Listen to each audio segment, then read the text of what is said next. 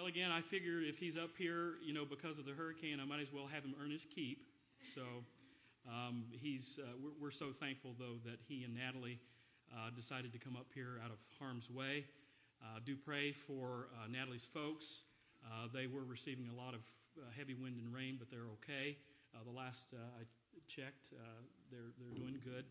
And so do pray for, I know many of others have mentioned they know people or have relatives down there, and appreciate Steve praying for all of them tonight. So I've asked Brad to come and preach to us the Word of God. So Brad, you come.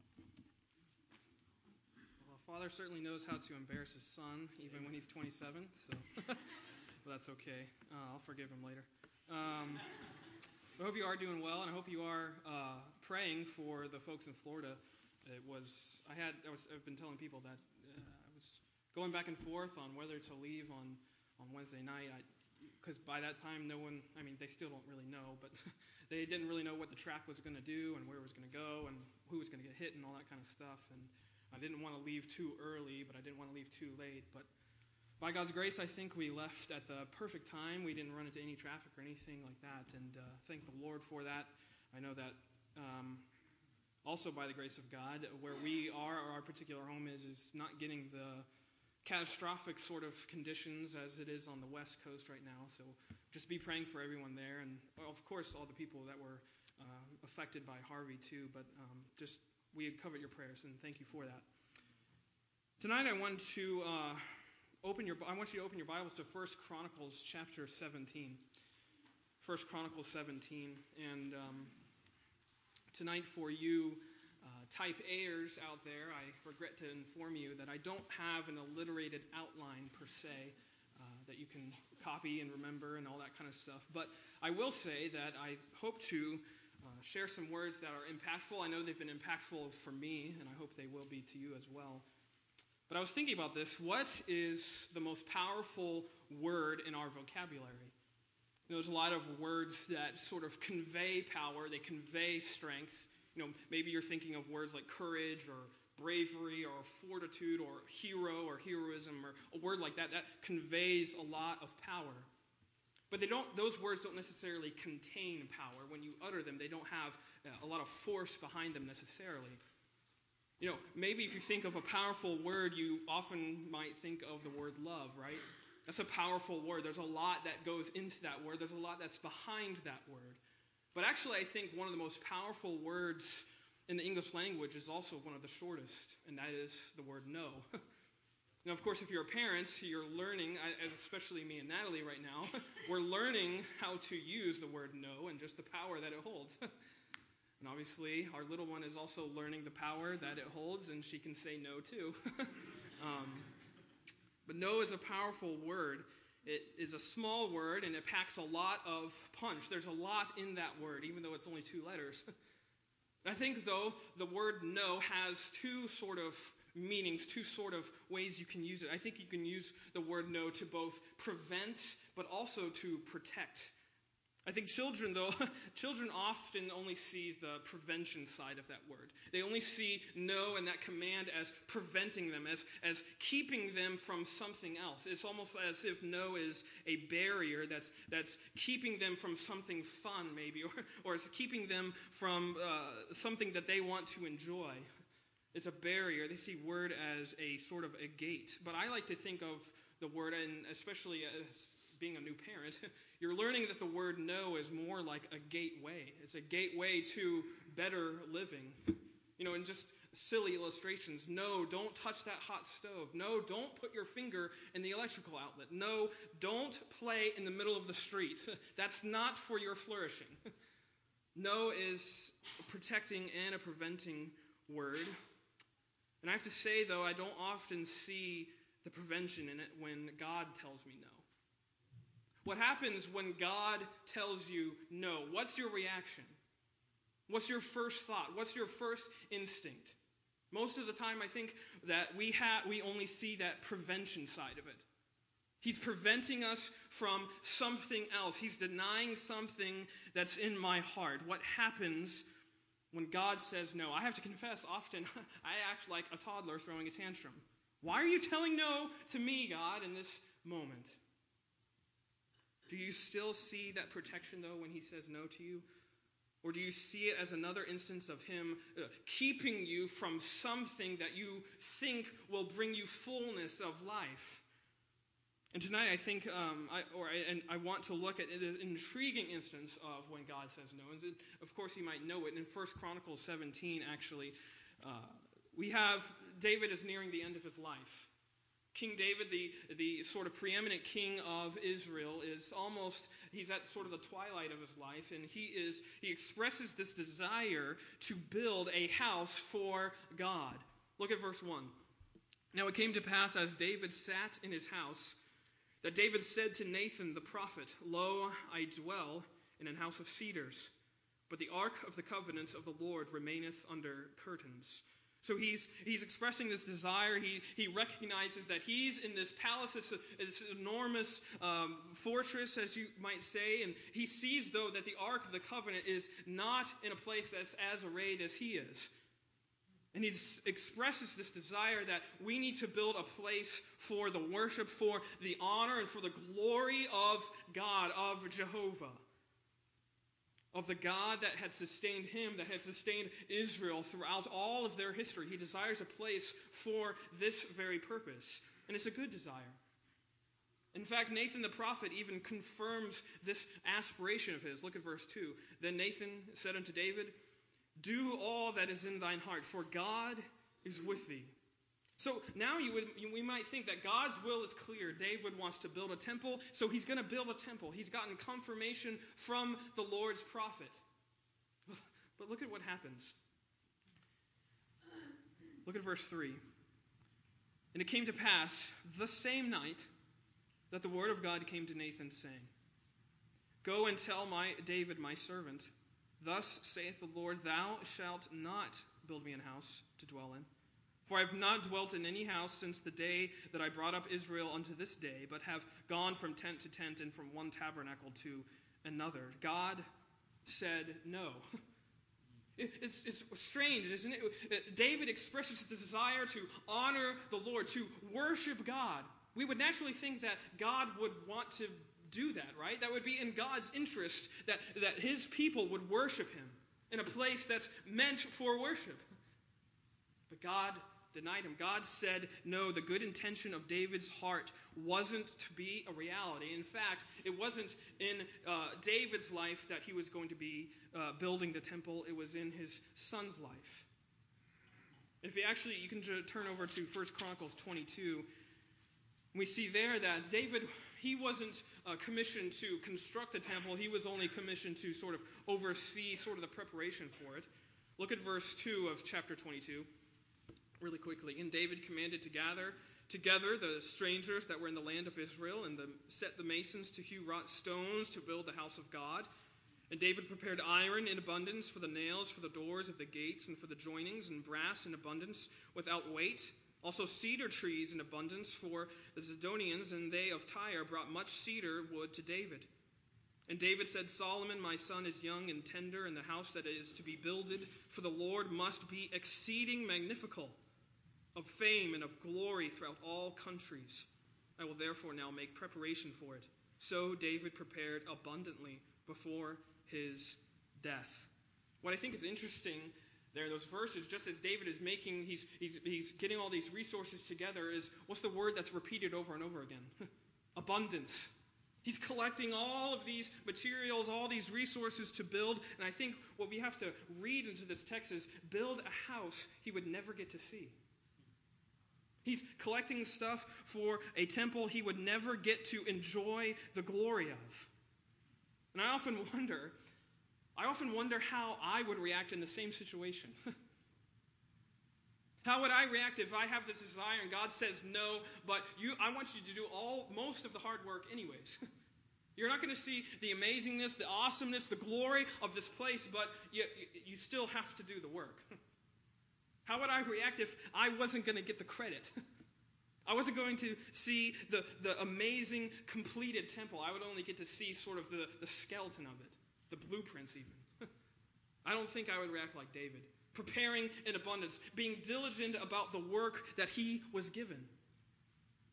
But nevertheless, David then charges his son Solomon with the task of building the temple, and he was going to be the one that was going to see it in its full glory. Look at verse 6 of 22, and it says, "Then he," that is David, "called for Solomon his son and charged him to build an house for the Lord God of Israel.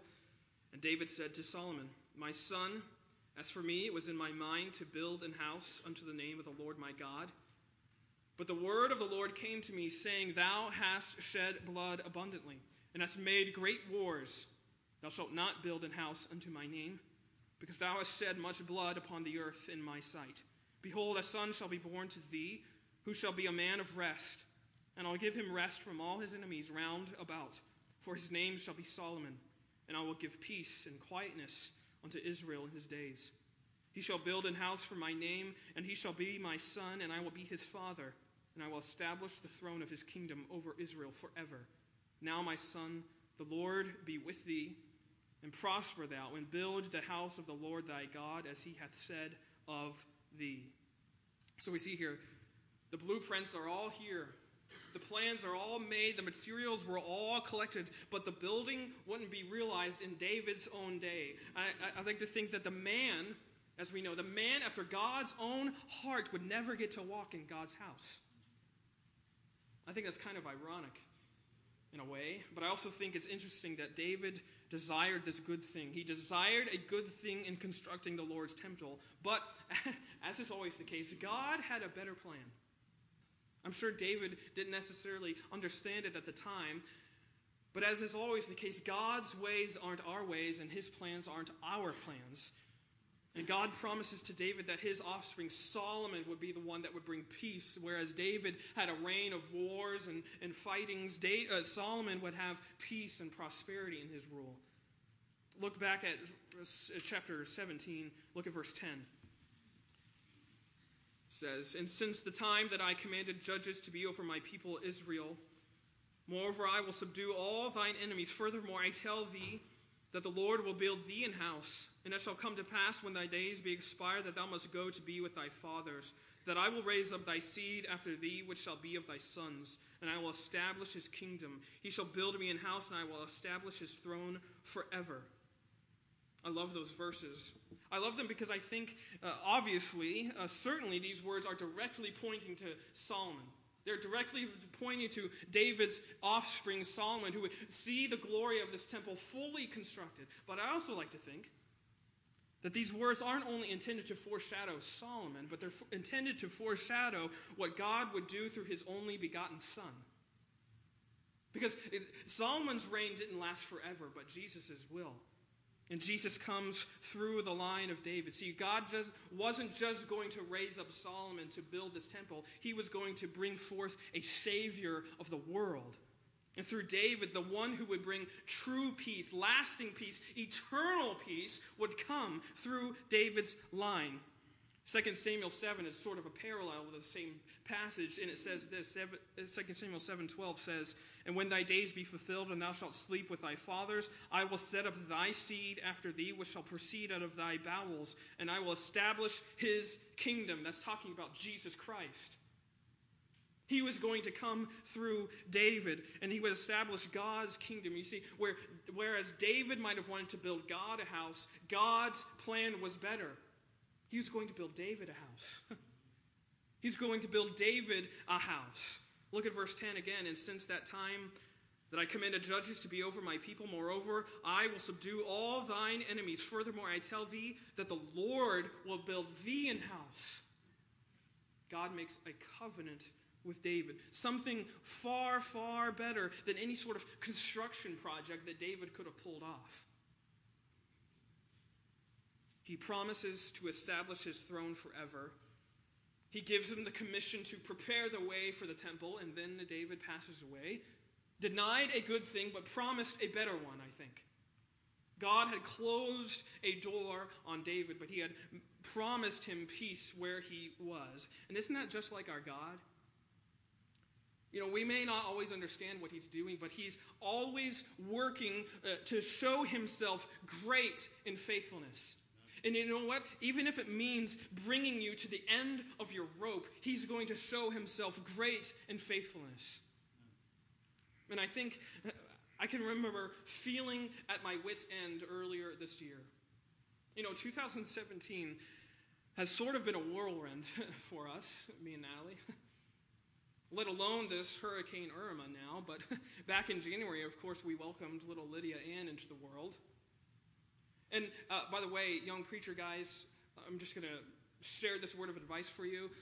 Don't try and start a new church job while you're welcoming your daughter into the world in the same week. Don't try and do that. I did that. On February 6th, actually, I started working in a church up in Stuart, Florida, a little bit north of where we were. January 29th, of course, was Lydia's birth. So in the same span of a week, I was having two very big life changes. And many of you might have noticed that I wasn't at that church very long. Ever since I graduated from college, I always figured I was going to be in some sort of full-time ministry position. Full-time, as they say. And I figured that this position was going to be, I figured that this was it. I was doing what I wanted to do. I was preaching to youth. I was at this church that was well established in the area. But very quickly, I realized that this wasn't where I was supposed to be. It was made very evident within about 8 weeks that I wasn't in God's will. That as much as I was doing maybe God's will, I wasn't in God's will. As much as I had desired this good thing, and in fact, God said no to me. God said, no, this is not it yet. I ended up having to leave that church. And I have to tell you, if you've never sort of left a ministry position, I can't tell you the sort of identity crisis that has on you. And maybe that's a big sounding word, and it's not quite as dramatic as that. But I remember when I left, I did sort of have an identity crisis. If I'm not called to this place, God, where am I supposed to go? I've been waiting for years, as it seems like. I've been waiting for a long time. What are you doing? Why are you denying me this? I want to preach. I want to be in your will. I want it to be used for your name, and yet you're denying me this good thing. I was confused. I had a lot of questions. I was honestly depressed at first.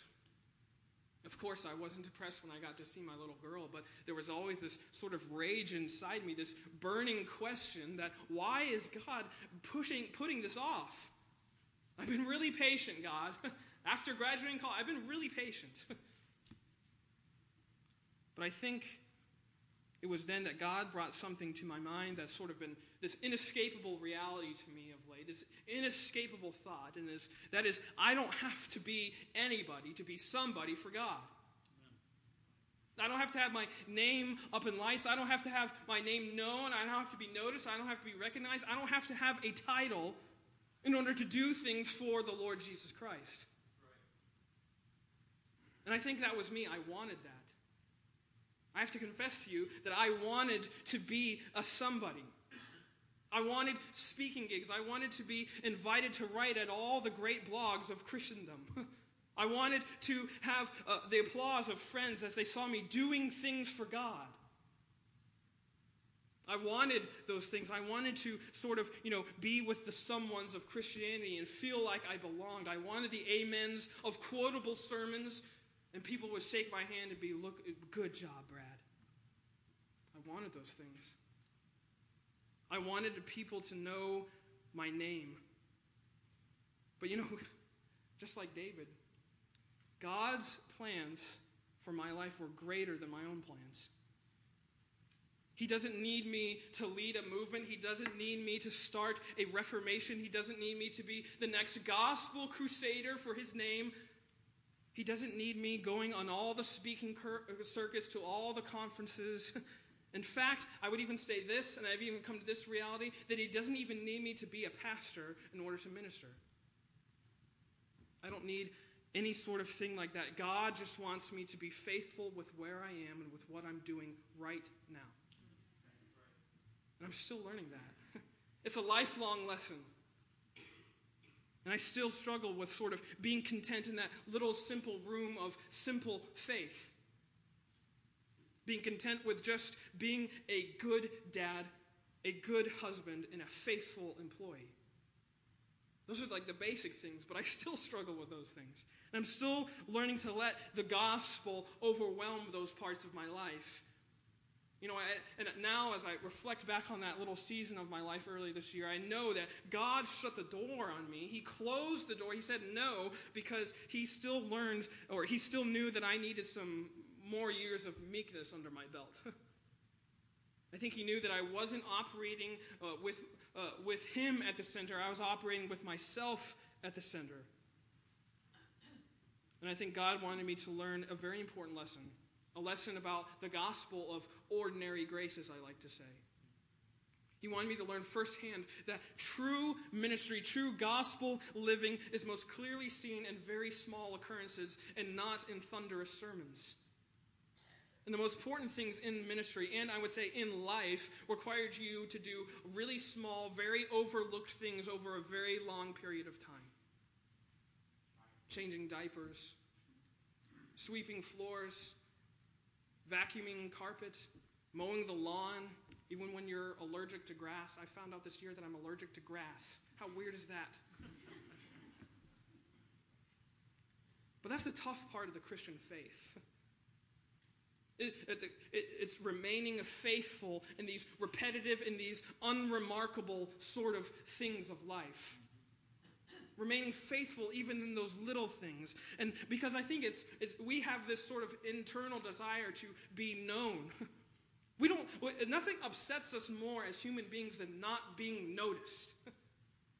I mean, I'm guilty of this for sure because I have all sorts of social media accounts, but that's what social media is. Look at what I'm doing. We want to be known, we want to be seen, we want people to make sure that they see us. We take extra care in ensuring that we are heard, and we're motivated by lofty aspirations and really big dreams, and the world will tell you to never stop until those dreams are realized. We're ambitious for ambition itself, and we're perpetually looking for the next big thing. But I think true meaning is only found as we remain resolutely faithful in the mediocre, the mundane, and often monotonous events of life. That's where your meaning is found. And I think for that you need something extraordinary. I think you need some really, really good news. Unfortunately, you have it in your Bible in front of you. You see, the gospel of God coming down to us, coming for us, radically inverts our notions of life and dreams. And it tells us to shake off our aspirations for ambition, our aspirations for whatever, and to find our greatest joys in the simplest of things. And I love Paul's instruction to the Thessalonians. In 1 Thessalonians 4, verses 10 and 11, he says, "But we beseech you, brethren, that ye study to be quiet, and to do your own business, and to work with your own hands as we commanded you." The message of the gospel, you see, it calls us to have ambition and to find our virtue, to find honor in a simple, as he says, quiet life. Paul's instruction there is literally study. It's aspire, strive to be quiet, to be restful. And that is, we ought to make it a point of honor to find joy in just simple, quiet faithfulness. And that will look different for each of us. Some he will bless with abundance of ministry success, and others he will test with hurdle after hurdle after hurdle. Some he will call to be businessmen, others he will call to be plumbers or teachers or coaches or baristas or postmen or trashmen or whatever. But regardless of your calling, the message is the same. Live faithfully, live quietly, mind your own affairs, and work really hard. That's what Paul is saying here. And this isn't, don't get me wrong, I want you to feel like this is a message that's anti-ambition. Don't have dreams. Don't have goals. Don't set 5-year plans. Those are stupid. That's not what I'm saying. This isn't anti-ambition. We should have plans for the future. But the point is, the greater point is that our joy and our hope and our peace isn't in those plans, isn't shaken, it isn't stirred up when those plans get unsettled.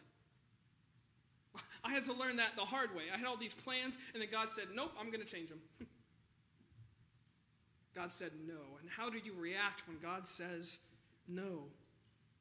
You see, what I had to learn, there's a cliche saying. And I think it's like when God closes a door, he's going to open a window. But sometimes when God closes a door, he doesn't always open a window. Sometimes he just wants you to be content in the room that you're in. He wants you to be content right where you are. As a dad, as a single lady, as a son, as a daughter, as a grandparent. He wants to be content right where you are. And that's the truest gospel reality for us, is being content with where we are, knowing that God has put us there. And he does all the changing. He does all the transforming. He does all the reforming. That's his job. That's his specialty. You don't have to, as young preacher boys, we always think, I'm going to change the world with my preaching. You don't have to change the world. You don't have to make a name for yourself. You just have to lead your family and love your neighbors really well. And by the power of the gospel and the presence of the Spirit, you are given the ability to do that. What's amazing is that our extraordinary God has seen fit to reveal in his matchless grace, his life-transforming, life-saving grace in very, very ordinary ways. And I think as we recognize the beauty of our own insignificance, the glory of the God's gospel and the majesty of his kingdom takes center stage, not ourselves.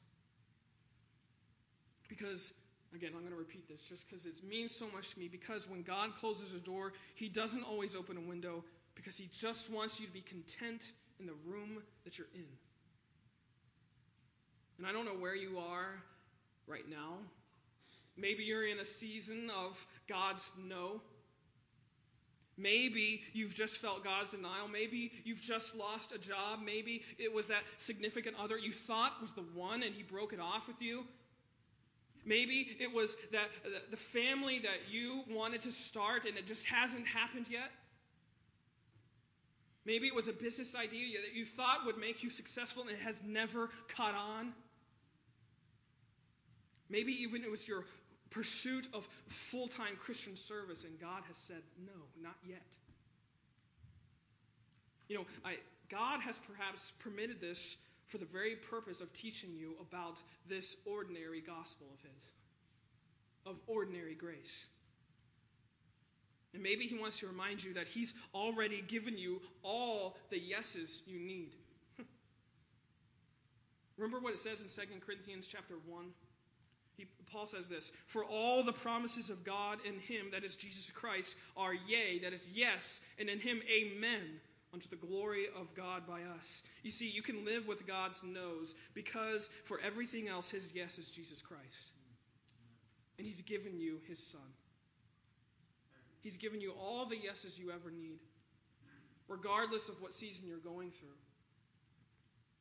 Maybe he just wants to keep you in the room where you're in, to teach you about his ordinary grace. I know he's taught me that. He's taught me about being just a really good dad and a really good husband that loves his family and loves his neighbors really well. What is he teaching you? What is your reaction when God says no? Let's pray.